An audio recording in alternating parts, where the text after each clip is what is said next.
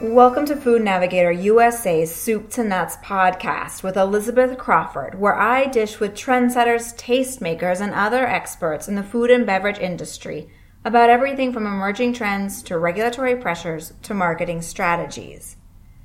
Most Americans are trained from a very young age to prefer quote-unquote pretty things or people, and it's really ingrained in our culture that beautiful is better. For most Americans, this even applies to what they eat. A recent Harris poll found that 8 in 10 Americans say that finding fresh produce that is not blemished or misshapen in any way is at least somewhat important to them, and 43% say it's very or extremely important to them. In fact, it's so important that beauty trumped other on-trend values, including whether a food was locally grown, organic, and the retailer's food waste practice. But by catering to this value, especially when so-called ugly produce is just as nutritious as perfectly shaped fruits and veggies, it's a missed opportunity for retailers and manufacturers. By using misshapen or scarred produce, manufacturers and retailers could improve the margins while generating higher sales by re-spinning the issue as a way to reduce food waste, which is another upward trending value among many consumers. Not to mention the benefit for suppliers and farmers who are now able to sell produce that otherwise might be left in their fields and reworked back into the soil. To better understand the full potential behind the marketing or use of ugly fruits and vegetables, as well as the extent of the missed opportunity and damage caused by dismissing this produce, I caught up with Jordan Figueredo, who is the founder of EndFoodWaste.org and a comical and educational Twitter handle @UglyFruitAndVeg. To kick things off, I asked Jordan to give us the lay of the land and explain how he became one of the leading figures in this fight against food waste. Yeah, so a couple of years ago, I was developing an industry event called the Zero Food Waste Forum. It was kind of bringing a lot of people together around preventing wasted food and ending or preventing hunger as well. And then I also was developing or managing Feeding the 5,000 Oakland, which was feeding 5,000 people food that would have been wasted, mostly the cosmetically different produce. And so I kind of got hooked from there into this issue because it's really such a low-hanging fruit issue, pun intended, that we're wasting all this good produce, roughly 20 billion pounds, somewhere around 20-25% of all produce before stores, and mostly because of cosmetic reasons. And those reasons are kind of ridiculous because mostly it's size, whether something is too small or too big for the preferred size to fit on the shelf and stack and whatever big size it is usually is the reason. There's also other reasons. Things, get slight little scuffs or scars on them because of wind or, the whole growing process. Nature doesn't grow things all the same. Things don't that they're supposed to grow perfectly, shaped. So there is misformations or, things grow stuck together, or maybe there's discoloration, sunburns on things. That's common. But overall, the biggest cause of the quote ugly produce is size. So it's kind of crazy. Yeah, so, one of the things that I think Americans will think when they look at these misshapen or gigantic produce is that it might be somehow inferior. I know that my mother has ingrained in my mind to buy the little zucchinis because the big ones are woody and spongy and terrible. Can you talk about, is there any truth to this? Is there any nutritional difference or wholesomeness to these ugly produce versus ones that are perfectly shaped? Well, it does seem that flavor-wise, the stuff that's much, much bigger often doesn't have a good taste. Maybe it's too high in water content, or it's not fully ripe yet. A lot of times, the stuff we get in the stores isn't really all the way ripe. I have read some studies that stuff that is smaller has been tested to have higher sugar content, so it's sweeter. I've also read some studies, really minimal studies in this one, on sometimes when produce fights off like a pest or a bug, it can create higher nutrients or nutrient content. It's like it generates internally more nutrients because it's fighting off that pest. So like a slight little, bend or something because a pest bit it doesn't affect the produce, but yeah, it can create that. I'm not, aware of too much research on that part, so I wouldn't go as far as to say that all ugly produce is better for you, but it certainly is at least the same. And the smaller stuff does seem to taste sweeter, too. Okay, so maybe size matters a little bit in this context, but what about these carrots that have 5 legs or these rutabagas that are 2-legged? Is there any nutritional difference with them? I don't think so. I mean, they grow. The one thing you can possibly point to is that people will say, when they see a misformed produce or misformed fruit or vegetable, they think, oh my God, where is this GMO? And actually, the stuff that has, on the whole, being really general here, is the stuff that has more modifications, genetic modifications, or pesticide sprays or whatever, is the stuff that looks more perfect, because that's the whole idea behind the science, is to grow things that don't have issues or fight off pests more or whatever the reason is. So on the whole, organic or stuff with less sprays tends to have more slight differences. Like organic apples can have more spots on them, which are, there's nothing wrong with that, but it just looks different. So I guess that's one way to look at it, is that if you're erring on the side of the differences in appearance, and if that's better for you or not, maybe. And I've had a lot of people actually tell me that they always go for the stuff that does have the blemishes because their parents told them those things fought off pests, or they don't have GMOs or sprays on them. But there's not a lot of great research, so I guess the kind of jury's still out on those kinds of things.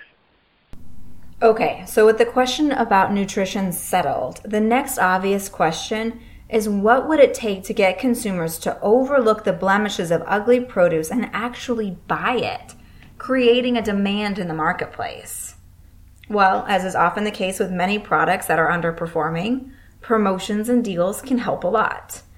The same Harris poll we talked about earlier found only 1 in 5 adults would pay the same price for ugly produce as for the more familiar perfect produce. But according to the poll, a whopping 76% of Americans said they would willingly eat misshapen fruits and veggies as long as they didn't have to pay the same amount for it. So in other words, if they could get it at a discount. But because saying one thing is different than actually doing it, I asked Jordan what he thought about discounting misshapen produce versus simply selling it alongside its more ideal-looking counterparts. Traditionally, so far, in grocery stores, they've been selling it for 30 to 50% off for, quote, ugly produce. And most people I ask, I actually haven't met anybody in person. I've seen some people online comment, but I've never met anybody in person that says they would buy perfectly good produce that's just a little different looking for 30 to 50% off. Almost everybody you ask says, yes, I would buy it. So I think that's the big difference, is that farmers, they just want to make some money off of it. Sure, they like to sell it for full price, but that's not the reality, so they do sell it for less, and that means grocers or delivery companies can charge less. So it sounds like this financial incentive works, but but how sustainable is it as a business strategy or a tactic? Well, that's also the other thing, too, is that it depends on the farmer probably how much they have. If it's just this last 10% of their crop and it's not a huge amount, then maybe it's a nice way to make some more money, or in turn pay their workers more, and maybe they're not making that much, but at least they're selling more crop. So it depends on the farmer. So it really varies. But yes, long term, all produce should be sold at the same price because it's just as good. Unless it's horribly disfigured and like really a pain to cut, then maybe I guess that might be a difference in price. But on the whole, most ugly produce is not horribly misformed or, really hideous. It's just slightly different. So long term, people would become normalized to seeing it, and then it should cost just about the same. And then in a lot of small market cases, people are used to seeing it, or farmers markets. It's just most of where we get our produce is grocery stores, and that's where the biggest problem is, because the stuff does not have ugly produce mostly. Most stores don't. Your mention of farmers market they're funny because I definitely go to them here in Washington, D.C., and I feel like I pay 300% more for the misshapen tomato and the funny-shaped carrot than I would for the perfect one in the store. Right. Well, yeah, that's the other thing too, is that I get people telling me, farmers markets are way too expensive, so they don't want to go there. But yeah, I mean, especially when you consider like heirloom tomatoes. I mean, those are hideous looking most of the time. Really are. They're crazy looking, but the taste is amazing, so people will buy them. And I think that could be said for a lot of other items. Is if you get it at the right time, who cares what it looks like? And farmers markets are good for that, right? They're good for selling produce that's just the right time to eat it, because, well, one, they couldn't sell it to a grocer and ship it a long way, because then it's it would take too long and it wouldn't hold, or it's just that's what they have left. So yeah, the farmers markets is a great place for it. But then even there, I hear plenty of people, and I used to do it too when I first started going to farmers markets, will see ugly produce and go, wow, what's wrong with that? Because they're not used to seeing it and they wouldn't buy it unless it's discounted. Yeah, I want to continue to talk about this financial side, because obviously the discount is the carrot to get people to buy this produce. But there's also a big financial impact in terms of food waste on companies and consumers and social services that have to deal with all of this ugly produce that ends up in a landfill. Can you sort of explain that landscape? Sure. So, I mean, most of the ugly produce is left on the farm, so that's where the biggest problem is. They do donate a lot to food banks, so that's great. And there's farm-to-food bank programs, which go even farther and have funding for the farmers to sort of pay for that incremental cost of picking the produce and then donating it. So they don't really make money off of it. They just can pay their workers to pick it. So there is but it's a massive amount of stuff that's still going to waste. The 20 billion pounds, and all of that 20 billion pounds costs money to grow, and there's the water involved, the land space involved, and there is a portion that is harvested and picked, but still rejected and thrown in a landfill. But mostly it's compost that are left on the farm. So that's really, it's not landfill, but it's still a waste in terms of all the resources that go into it and food that's meant to be eaten. Some of it goes to animals too, I guess I should say that also. A percentage goes to like feeding cows or pigs or whatever. And so, I mean, some of the food waste, as long as we're talking about this in money, even if somebody buys it, they might waste it. And I was shocked to realize that average value of food wasted per household is upwards of or exceeding $2,000 a year. Yeah. Well, and that's another reason why when I talk about produce, I focus on other things like storing it or appreciating it more, because we do waste a lot of fresh produce. The whole landscape of farm to home, farm to store to home, we waste about half of all produce because it's tricky to store it in certain ways, or we buy, maybe we do have those buy one, get one frees, and then the get one gets wasted. So, yeah, there's a lot of things we could do to prevent food waste aside from the ugly produce thing. And storing produce is one of the biggest ways, because other than, packaged food is a lot of the stuff we buy at the grocery store, a good portion of what is at the grocery store. That lasts a lot longer, but produce doesn't. Yeah, I thought it was interesting also in the Harris poll that consumers were asked about some strategies, and one of the solutions was 35% saying it would help if smaller package sizes were available in grocery stores. Yeah, I think portion sizes have gone up by something like 50% since the 70s, and at the same time, our food waste has gone up by 50%. I'm not sure if the numbers are exactly the same dates, but somewhere around there it's the same thing, where portion sizes have gone up and so has food waste, which doesn't necessarily mean that it's direct to the portion size, but it's a big contributor. And we also eat more, and we're heavier as a population, so that's part of it, where that 50% more goes. But yeah, the sizes are a big deal, definitely. Okay, so I feel like you and I are being kind of negative Nellies here, but there's a lot. A little bit. So there's a lot that's being done to address this issue, including the petitions that you and Stephanie Sachs created on change.org.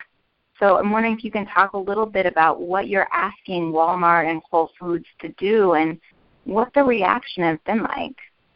Yeah, so the first one was Walmart and Whole Foods, because we wanted to say, look, everybody should be selling ugly produce. They can if they work on it, whether it's the budget-friendly shop or the high-end grocery store.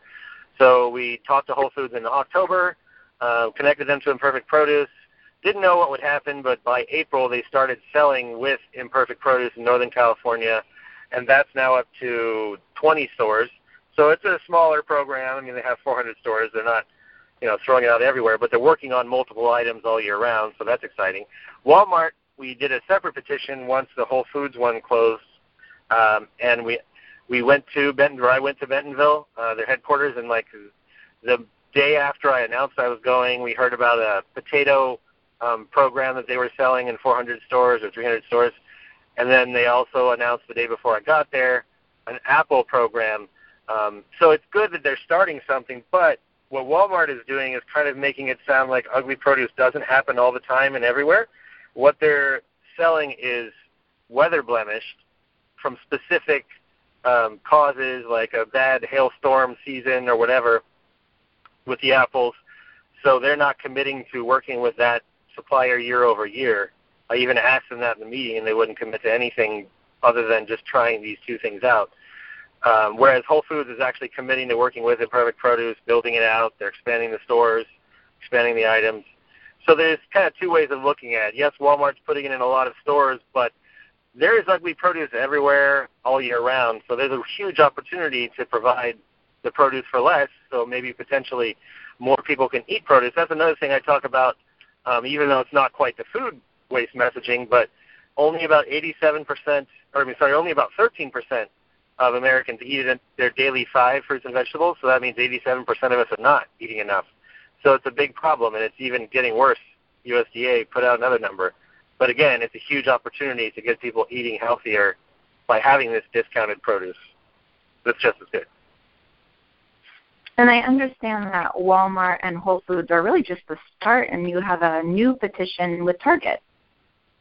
Exactly, yeah. Well, and there's other grocers, too. We just didn't petition them, but Giant Eagle started a program in Pittsburgh, and they're now in Pittsburgh, Pennsylvania, and they're now in Ohio, too, 20, 30 stores.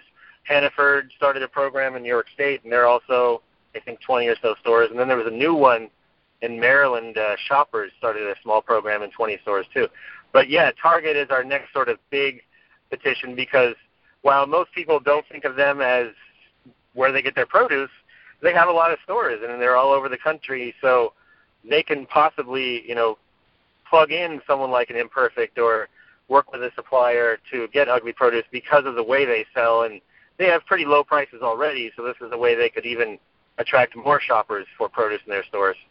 But that one hasn't quite gotten as much traction, probably because it's not as much of a magnet for attention as Walmart or Whole Foods are with everything they do. But it still has like 28,000 signatures, so we're hoping they can continue on and get their attention at some point, if it hasn't already. Yeah, that'll definitely be one to watch.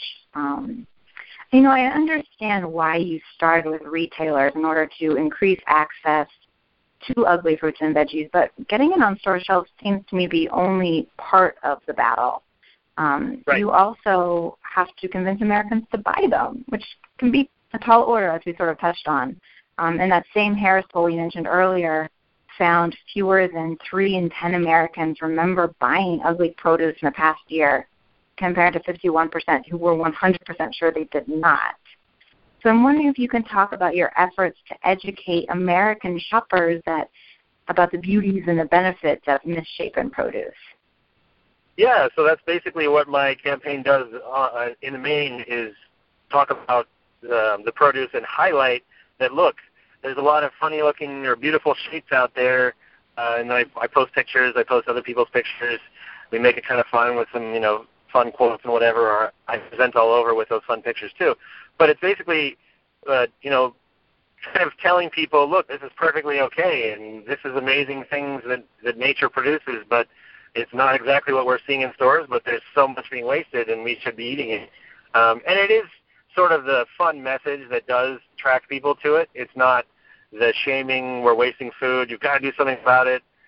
There's a little bit of that, but for the most part, it's celebrating the ugly produce with funny pictures or beautiful pictures every day of stuff that would have been rejected. And the response has been tremendous. In the last just over a year and a half, it's been press just every week or 2 or 3. I think over 200 articles now, and the New York Times and NPR's and Today Show. I was in a segment in Wall Street Journal. Everybody's talking about the issue, and it's because of the way it's fun and positive and highlighting these pictures of produce. And it's even resonating outside the country. Most of the media has been here because that's where I'm based and that's the grocers I target and whatnot. But it's been in over 20-something countries, and my followers are in 190 countries. So it definitely resonates with people all over, and it's been fun. Yeah, and I thought it was encouraging also to see that Harris poll found that 3 in 5 adults are at least somewhat comfortable eating these misshapen produce. So it seems like we're making some progress. Definitely, and I think once they know a little more about it, that number would go up because the survey can't really explain all the nuance to it. It is just a survey. They can't go too long, but like we were saying earlier, the biggest problem is size. So if you explain that as what ugly produce is, then I think that number would go up. Sure. So we've talked about retailers and we've talked about consumers, and I'm wondering if we can take a quick minute to talk about the business side from the manufacturing perspective. I've noticed on trade show floors in the last couple of years, a lot of packaged food manufacturers and startups are intentionally using so-called ugly fruits and veggies and bragging about it to their buyers as a selling point. I'm curious what you see as the market potential or business benefits for this strategy. Well, it's definitely huge, and that's the other thing that people don't know is they're already eating ugly produce, and most of the processed foods, whether it's canned foods or packaged food or prepared meals or even going to a restaurant, you're already eating ugly produce almost everywhere you go.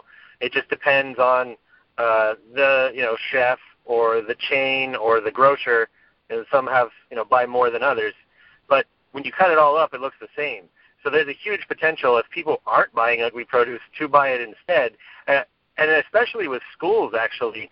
That's one of the things that Shelley Pingree highlighted in her bill, the Food Recovery Act bill she proposed last year, almost a year ago, that if schools started purchasing ugly produce, they could save a lot of money as well, because for the most part, I only know of one school district that is purchasing ugly produce, and parents I have heard can freak out when they even get organic and it looks a little different and kids may freak out. But for the stuff that you cut up, it looks the same when you cut it up.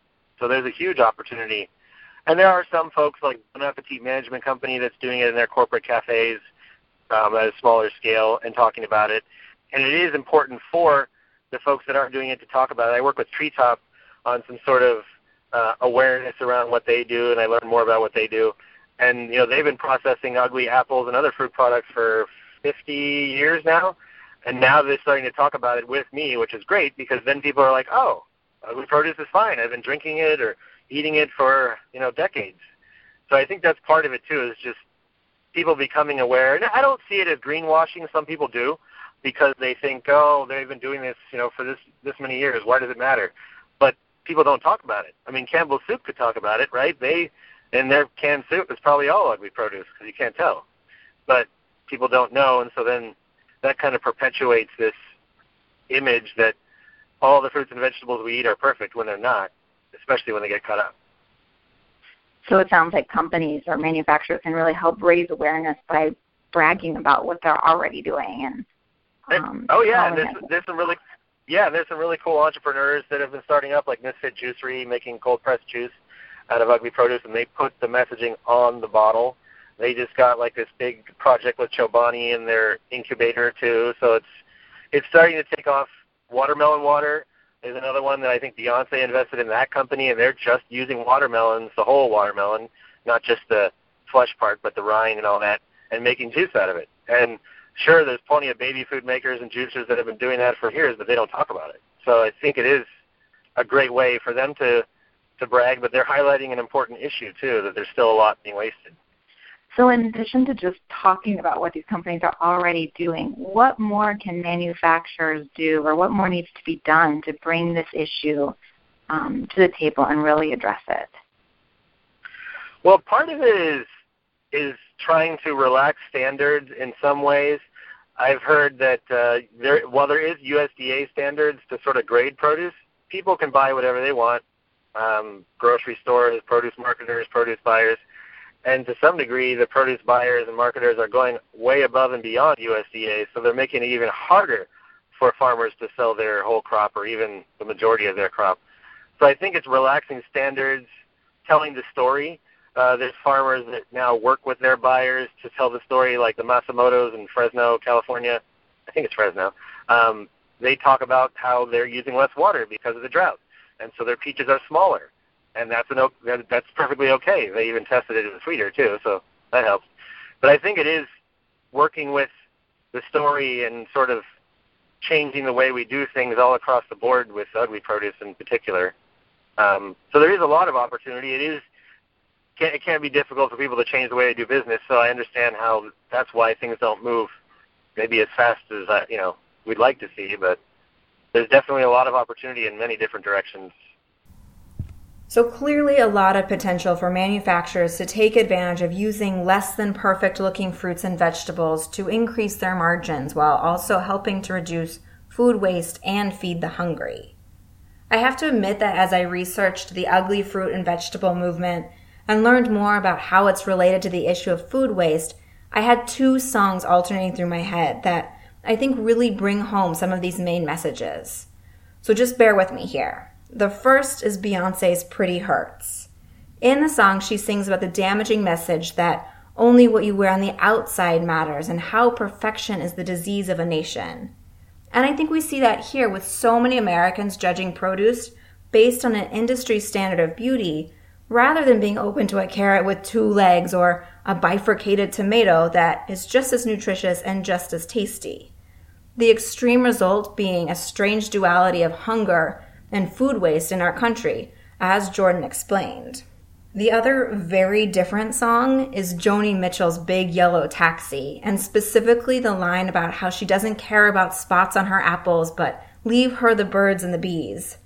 And I think this speaks again to the trade-offs Jordan described, which are the environmental and financial impacts of displaying only perfect produce on retail shelves. So now that I've gotten both of those songs stuck in your heads, I want to thank you all for listening and encourage you to tune in again next week when I may or may not make pop song references in relation to various serious food issues. For Food Navigator USA's Soup to Nuts podcast, I'm Elizabeth Crawford.